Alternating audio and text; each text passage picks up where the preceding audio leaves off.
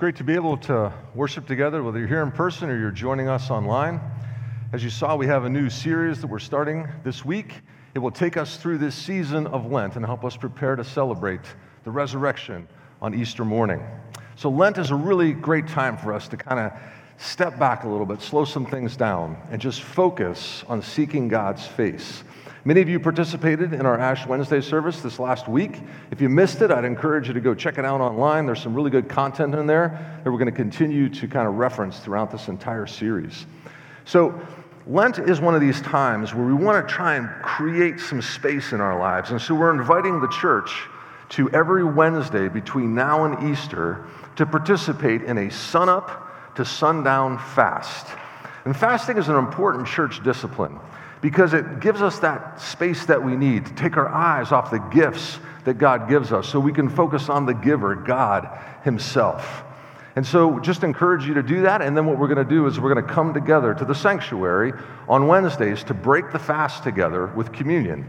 We're going to have an open sanctuary between 5:30 and 7, no formal service or anything like that. You come and go as you like. You can grab one of our Lenten booklets, and that will guide you through a little series of meditations. So come on in, find your favorite pew, a place where you feel at home, and you can go through those prayers and meditations together by yourself, with your family, however you want to do that. And when you're done, you come forward. There'll be open communion throughout the entire hour and a half time frame. We'd invite you to receive communion to break the fast. And then go to the back. We have elders will be across several different rooms, and it's an opportunity for you to bring your prayers before the Lord alongside some of our elders as well. And then if you came on Ash Wednesday, you saw that the crosses out front actually have names of our child care and our preschool kids stapled on the back of it. And we'd invite you to stand on the porch, take a little time and pray for those kids. What a tremendous opportunity we have to speak into the lives of so many kids every single day here at 4 Mile. So we want to be praying for those kids. And again, to bring everybody together, this opportunity to abide in God's presence. And some of you might be saying, I'm pretty busy. I don't know if I can fit that in on a Wednesday. You can't be too busy for this. We all need it, especially with all this going on in our world. You turn on the TV, you got inflation, you got everything going on in Ukraine. We're just working our way through the backside of a pandemic here. This is a time for us to come together as a church and really focus on the things God wants us to focus on. And of course, if you can't join us in person, we'll all have a Zoom call at 6 o'clock every Wednesday, and one of us will be there to lead you through communion. If you need communion elements and you can't make it this Wednesday, grab some on your way out. We can also mail them to you or have a deacon drop them by your house too. And you can request that by simply going to our website and clicking on that little button there that says request communion elements, and we'll make sure they get to you. It's just really important, we think, this time of year to really be moving forward and walking in step with the Lord as we seek his face throughout the Lenten season. So this 6-week mini-series is on Psalm 51. It's a famous psalm of repentance from King David. Now, I know David is a familiar individual in our lives if we've studied Scripture at all, but I think it's important to just start out with a brief biography of who King David was that led to this prayer of repentance. And if you think back to Israel, once they got into the Promised Land, God allowed them to be ruled by a series of judges, but Israel kept asking for a king. And so finally, God relents, and through the prophet Samuel anoints Saul as the first king. And Saul's an interesting king, but he's not overly obedient. So God reaches back out to Samuel, and he says, I want you to anoint another person to be Saul's successor. And it's going to come from the family of Jesse. And Jesse's got 8 boys. David's the youngest of those 8 boys. And Samuel anoints David at a very young age to be Saul's successor. David's an interesting character. He's full of courage. He's described as tending the flock of the family, so he's a shepherd of sorts. But he's courageous because he takes out lions and bears at a very young age. And of course, we all know the famous story of how David knocks down Goliath. The Philistine armies are standing right across from the Israel armies, and this giant beast, Goliath, is standing there threatening the armies of God. Nobody will stand up to him. David can't take it. He can't stand to listen to someone defame the Lord and the Lord's army. So he grabs his rock, his slingshot, and he takes him out. That's the kind of guy David was. God says that David was a man after his own heart. And of course, as David continued to mature, he became very victorious in battle, and his reputation grew. So much so that it really irritated Saul. Saul started to get really jealous of him. He tried to take David out on multiple occasions. And David had a couple of chances to take Saul out too. And you think he might do that because he clearly felt threatened. But David didn't do that because he wanted to assume the kingship on God's appointed time. Well, eventually, Saul is in a battle and he's wounded. And rather than surrender to the enemy, he falls on his sword. And Saul's kingship is over. And then David becomes king. And Israel just prospers. They conquer all of their enemies. David is very wealthy. He has many wives. He's in his mid-40s or so. And we see in Scripture that one spring, when the armies go off to war, the kings go with them and they lead it, David decided to stay home. He's going to sit this one out. He assigned Joab, one of his commanders, to command the armies of Israel. Not quite sure why. There's a lot of conjectures why he might have done that. But probably the most reasonable argument is because when we start having success and wealth, we begin to become complacent, don't we? So David's complacency, for whatever reason, caused him to be idle one afternoon. And his eye catches this beautiful woman who's bathing. And he's so attracted to her that he asks one of his people, "Who is that?" And they said, "Well, that's Bathsheba. She's the wife of Uriah." And Uriah was one of his trusted lieutenants. So David is obviously thinking about her a lot. Well, he eventually sends for her, spends some time with her that he probably shouldn't have, and she becomes pregnant. And now he's got a real situation to handle. He's got to figure out, how do I deal with this? So he begins to devise this plan of deception. And so he calls Joab and says, "Send Uriah back. I need a report from the front lines." And so Uriah comes back, he gives his report, but that's not really why David wanted him back. David wanted him to go spend time with his wife Bathsheba so people would think that that baby was from Uriah, not from David. But Uriah was a true soldier. There was no way he was going to spend the night in the comfort of his home when the Ark of the Covenant and his men were facing the enemies of Israel. So what does he do? Instead, he stays with David's guards and servants that night. So David finds out about this. He's clearly annoyed. So now he brings them to dinner again, and he tries to get them drunk. But again, Uriah is a true soldier. He's a noble man, and he won't go spend time with Bathsheba. So now what's David going to do? The deception continues to spiral on a hand. So he writes this note, this order, gives it to Uriah. Says, "Take this to Joab." Joab reads the order, and it says, "Send Uriah to the front lines, to the thickest part of the battle, and then withdraw the forces." And clearly what's going to happen? Uriah is going to meet his demise. And when word gets back to David that Uriah is dead, what else can he do? It's one of his trusted lieutenants. He's going to go ahead and grab his wife and make him one of his own so he can care for him, a noble thing to do. And then Bathsheba gives birth to his son, not Uriah's son. So David has now committed adultery, murder, and an egregious abuse of his office as the king of Israel. Scripture says a period of time had passed, and David didn't do or say anything about these horrendous sins. Nobody called him out either, because that was risky. That's just the kind of thing that kings did back in the day. Stuff like that was just business as usual. If you were a king of Moab, Babylon, Edom, or Egypt, it had become more or less acceptable. And sin is like that. If you look at our culture today, sexual sins have just become acceptable. Even very nuanced sins, like the sin of pride. It's almost impossible to watch an NFL football game. Every time somebody tackles someone, there's this massive celebration, and it's become acceptable. But it's really inflaming the sin of pride.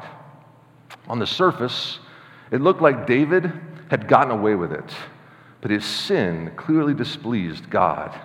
And in God's time, he sends Nathan the prophet to speak with David. And David knew Nathan well. Nathan was his prophet, so to speak. God often gave direction to David through the prophet Nathan. And so they get together, and Nathan begins with a story. He says there's two men. One man is rich.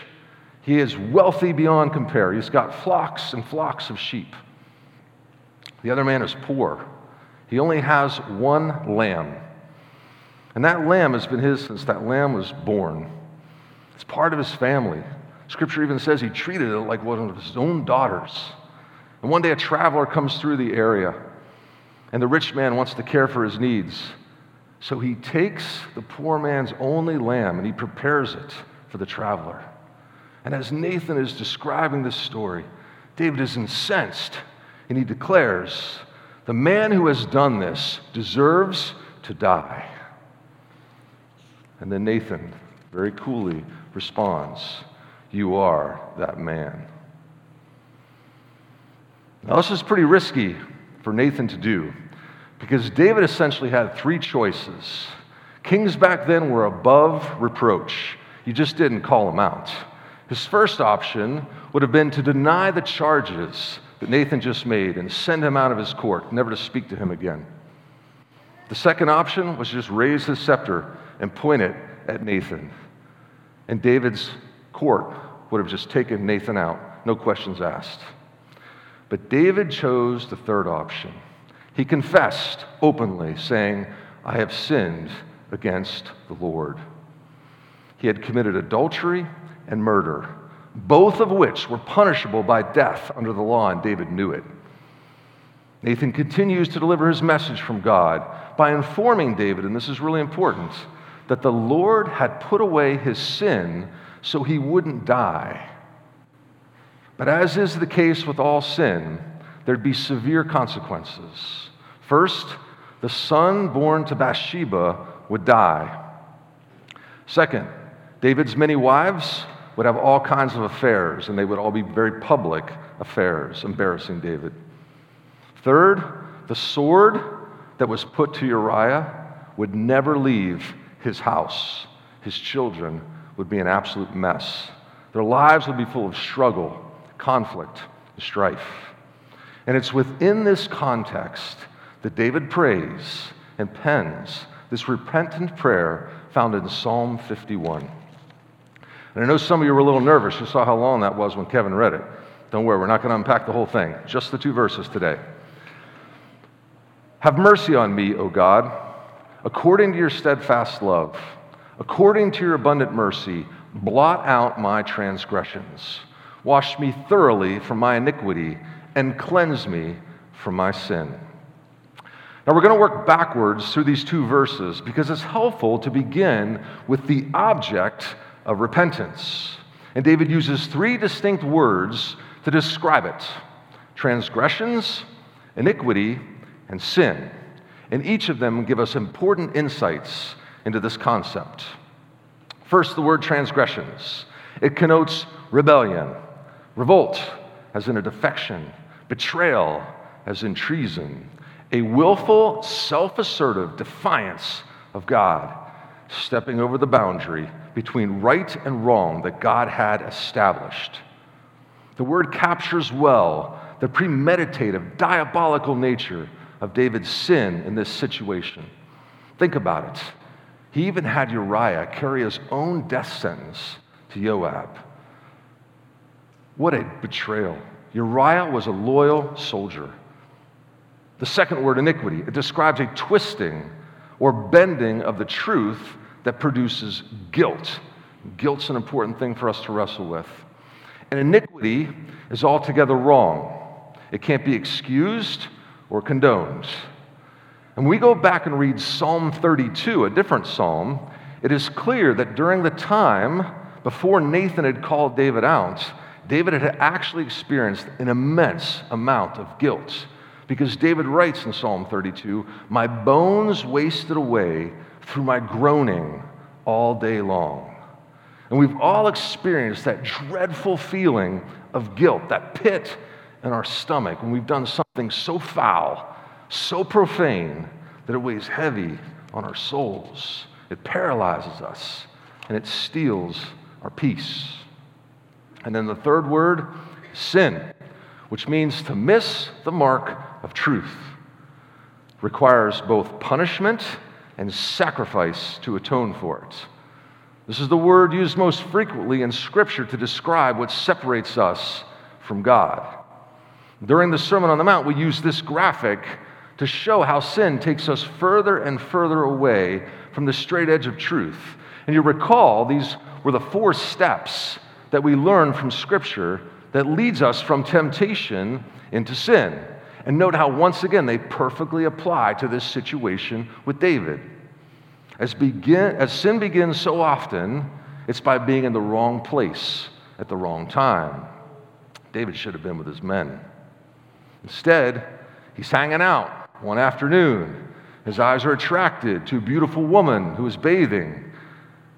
And he clearly did the follow-up, that second look, which is the slippery slope that we learned about when Jesus taught us about lust back in the fall. How when we take that second look, our imagination begins to build a desire for what has attracted us. The Bible calls it lust, and Jesus calls that sin, and equates lust with the actual act of adultery. And as if the lusting wasn't bad enough, the desire became so strong that David eventually sent for her. And then the occasion was before him, and he committed the physical act of adultery too. And now Bathsheba is pregnant. So now what? Well, David continues to spiral even further and further away from that straight edge of truth by turning to deception. He tried to cover it all up by calling Uriah home and making several attempts at getting Uriah to spend time with his wife. When all that failed, he resorted to taking Uriah out. And with each follow-up action, David moved further and further away from that straight edge of truth. And that is how it always goes down with sin. David's story illustrates it perfectly for us. We've all been there. Some of us are there right now. We all know how it feels. It's dreadful to be foul and loathsome in the sight of God. Which is why David uses 3 distinct phrases to describe the solution to transgressions, iniquities, and sins. First, David asks God to blot out my transgressions. Note the possessive use of the word my. David owns this. It's his. He could have said these transgressions, but he knows that he owns them. The words blotting out refers to erasing from a written scroll. So David desires that his defection, his treason, his willful defiance of God be stricken or removed from the record altogether. The record of his transgression must be blotted out for David to stand before a holy God, and he knows it. Second, David asks God to wash me thoroughly from my iniquity. The word wash is used as in the sense of laundry. The iniquity has produced an unbearable gift that has stained and covered the totality of David. That's why he says, wash me. He doesn't say wash my garments, because that would have been hypocritical. He's not looking to have his appearance as the king be free of iniquity so that everyone sees him as a good guy again. No, he knows the iniquity is on him personally. The guilt is within him. He feels it. It's David himself that needs washed. And not just a little rinsing either. He says, wash me thoroughly. His guilt is immense. He wants it all gone. And again, he uses the word my to modify the iniquity. It's David's iniquity, and he owns it. Third, David asks God to cleanse me from my sin. The word cleanse here is used in a ritual sense. In David's day, sin was both to be punished and had to be atoned for by the shedding of an animal's blood. In terms of punishment, David bore a tremendous cost. He lost a son, his wives cheated on him, and his children were a mess. But it also required a sacrifice in order for David to be clean from the foul stench of his sin. And once again, David owns it by repeating the use of the words, cleanse me from my sin. So David is looking for a completely fresh start. He wants the totality of his transgressions blotted out, the totality of his iniquity washed thoroughly, and the totality of his sin cleansed. So now that we understand the nature of transgressions, iniquity, and sin, and we understand what David was asking with regard to blotting out, washing thoroughly, and cleansing, it's important that we turn to David's appeal. Specifically, David is asking for mercy from God, as you see in the bold white font up there.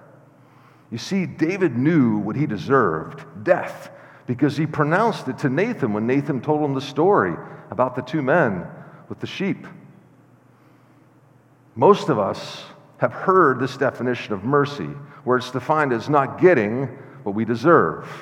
And that's not a bad starting point. So David is asking God for mercy because he knows that he deserves death and separation from God. But remember, Nathan has already told David he won't be killed over this. So David is already assured of mercy in that sense, that we've defined it as not getting what he deserves. And this is where we begin to see a shortcoming of the simple definition of mercy, because it leaves out a really important component. David's no doubt grateful God's going to spare him, but he's looking for something more. David is looking beyond the act of mercy to the one who grants mercy. Notice he says, "Have mercy on me, O God." You see, God shows mercy because he's merciful. That's his nature. So it's not so much that David is appealing to God's acts of mercy to not kill him, as much as it is that David is appealing to the person of God, who is by its very nature merciful. In fact, David appeals to God's mercy according to God's steadfast love.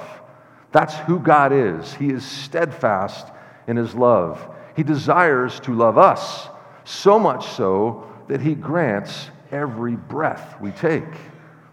Yet each breath we take is an extension of God's mercy and of his steadfast love. We too easily forget that. Notice too, David is not appealing to his own works. He isn't saying, "Hey God, remember I took out that guy Goliath for you. Or remember, I didn't take out Saul when I could have out of respect for you. Come on, it's just one little transgression, my bad."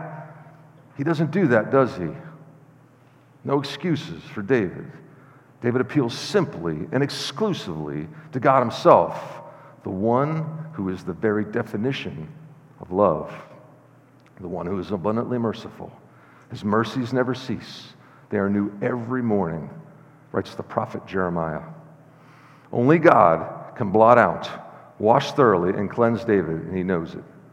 And so David repents before God, and this may very well be the greatest encouragement of all from Psalm 51, because it demonstrates this truth, that repentance is possible.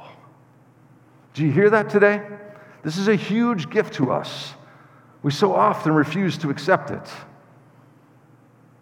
It's actually a process for us. We think about it as darkness, but it's a process for us to turn from darkness to light. There's repentance, and then there's forgiveness to heal the wounds. And the two of those work together. We're going to see it all throughout Psalm 51. When you have two people together, it could be two friends. It could be a husband and wife. It could be a parent and a child. And when one sins against the other, there's distance that's put between them. If there's repentance, that distance can begin to be restored, but only if there's forgiveness. If the person refuses to forgive, then what basically happens is this person is now in the right because they've repented, but this person's in the wrong because they haven't forgiven. And it actually creates more distance because they need to repent now too. You see, when there's repentance and forgiveness working together, we can reunite again. And that's the truth we're going to see all throughout Psalm 51. So yes, we're in this season of confession, contrition, fasting, and all of that can be very, very painful as we confront our sin. But this season is also about repentance, turning from our sin, asking and receiving forgiveness. So ultimately, this is a season of hope, even after what David did. All because We serve a God who is steadfast in his love and abundant in his mercy. So as we walk our way through Psalm 51 over the next few weeks, it's so important that we remember that this is a prayer. And prayer is the act of speaking out to God from our circumstances in this world. And that's why we encourage you to come on Wednesday to block out the things of this world and spend some time in a special place, abiding in God's presence, asking and seeking and knocking for the Holy Spirit to lead us in repentance, because it's such an important component of the gospel message. Remember John the Baptist, who kind of prepared the way for the gospel message? He preached a baptism of repentance. Jesus also said, repent, for the kingdom of heaven is at hand. And after Jesus ascends to his Father, the disciples preached, repent, turn back that your sins might be blotted out. And like all things related to the gospel message of good news, repentance is not something we can achieve. It's only granted by God according to his steadfast love and his abundant mercy and by the power of the Holy Spirit. Repentance is that first step in leaving from that wide, dark path onto that narrow, well-lighted path. But repentance is not just a one-time thing. It's an everyday thing. It's what we do as Christians. We live a life of repentance. And that same Holy Spirit who prompted us to repent when we first placed our faith in Jesus Christ, well, he walks us down that well-lighted, narrow path, daily prompting us to that repentance in our lives. You see, that prayer in Psalm 51 was not just for David or when we royally screw up. No, Psalm 51 is the daily prayer of a human who is humble, contrite in spirit, and trembles at God's word. When we sit helpless, we feel guilt and shame. Yes, we need God's act of mercy to deal with it all, but even more so, we need God. And this season is about seeking his face. At our Ash Wednesday service this past week, we mentioned the importance of the stone that enclosed Jesus' tomb. And we're going to keep hitting on that over the next couple of weeks, and how it represents those things in our lives that prevent us from walking in step with the Lord. Those are the areas that we need to ask, seek, and knock, that the Holy Spirit might help us identify and turn from. God is willing and he is able, out of his abundant mercy and his steadfast love, to forgive us, to roll those stones away in our lives. Ask, seek, and knock. He will do it. Let's pray. Father, we thank you for your word today. Thank you for the amazing gifts of repentance and forgiveness that you provide out of your steadfast love and abundant mercy. Would you convict us of those stones in our lives that we must repent of? Forgive us. Restore us into a right relationship with you by blotting out, washing us thoroughly, and cleansing us of our sins. Lord, would you roll those stones away in our lives that keep us from being in step with you, for Jesus' sake. Amen.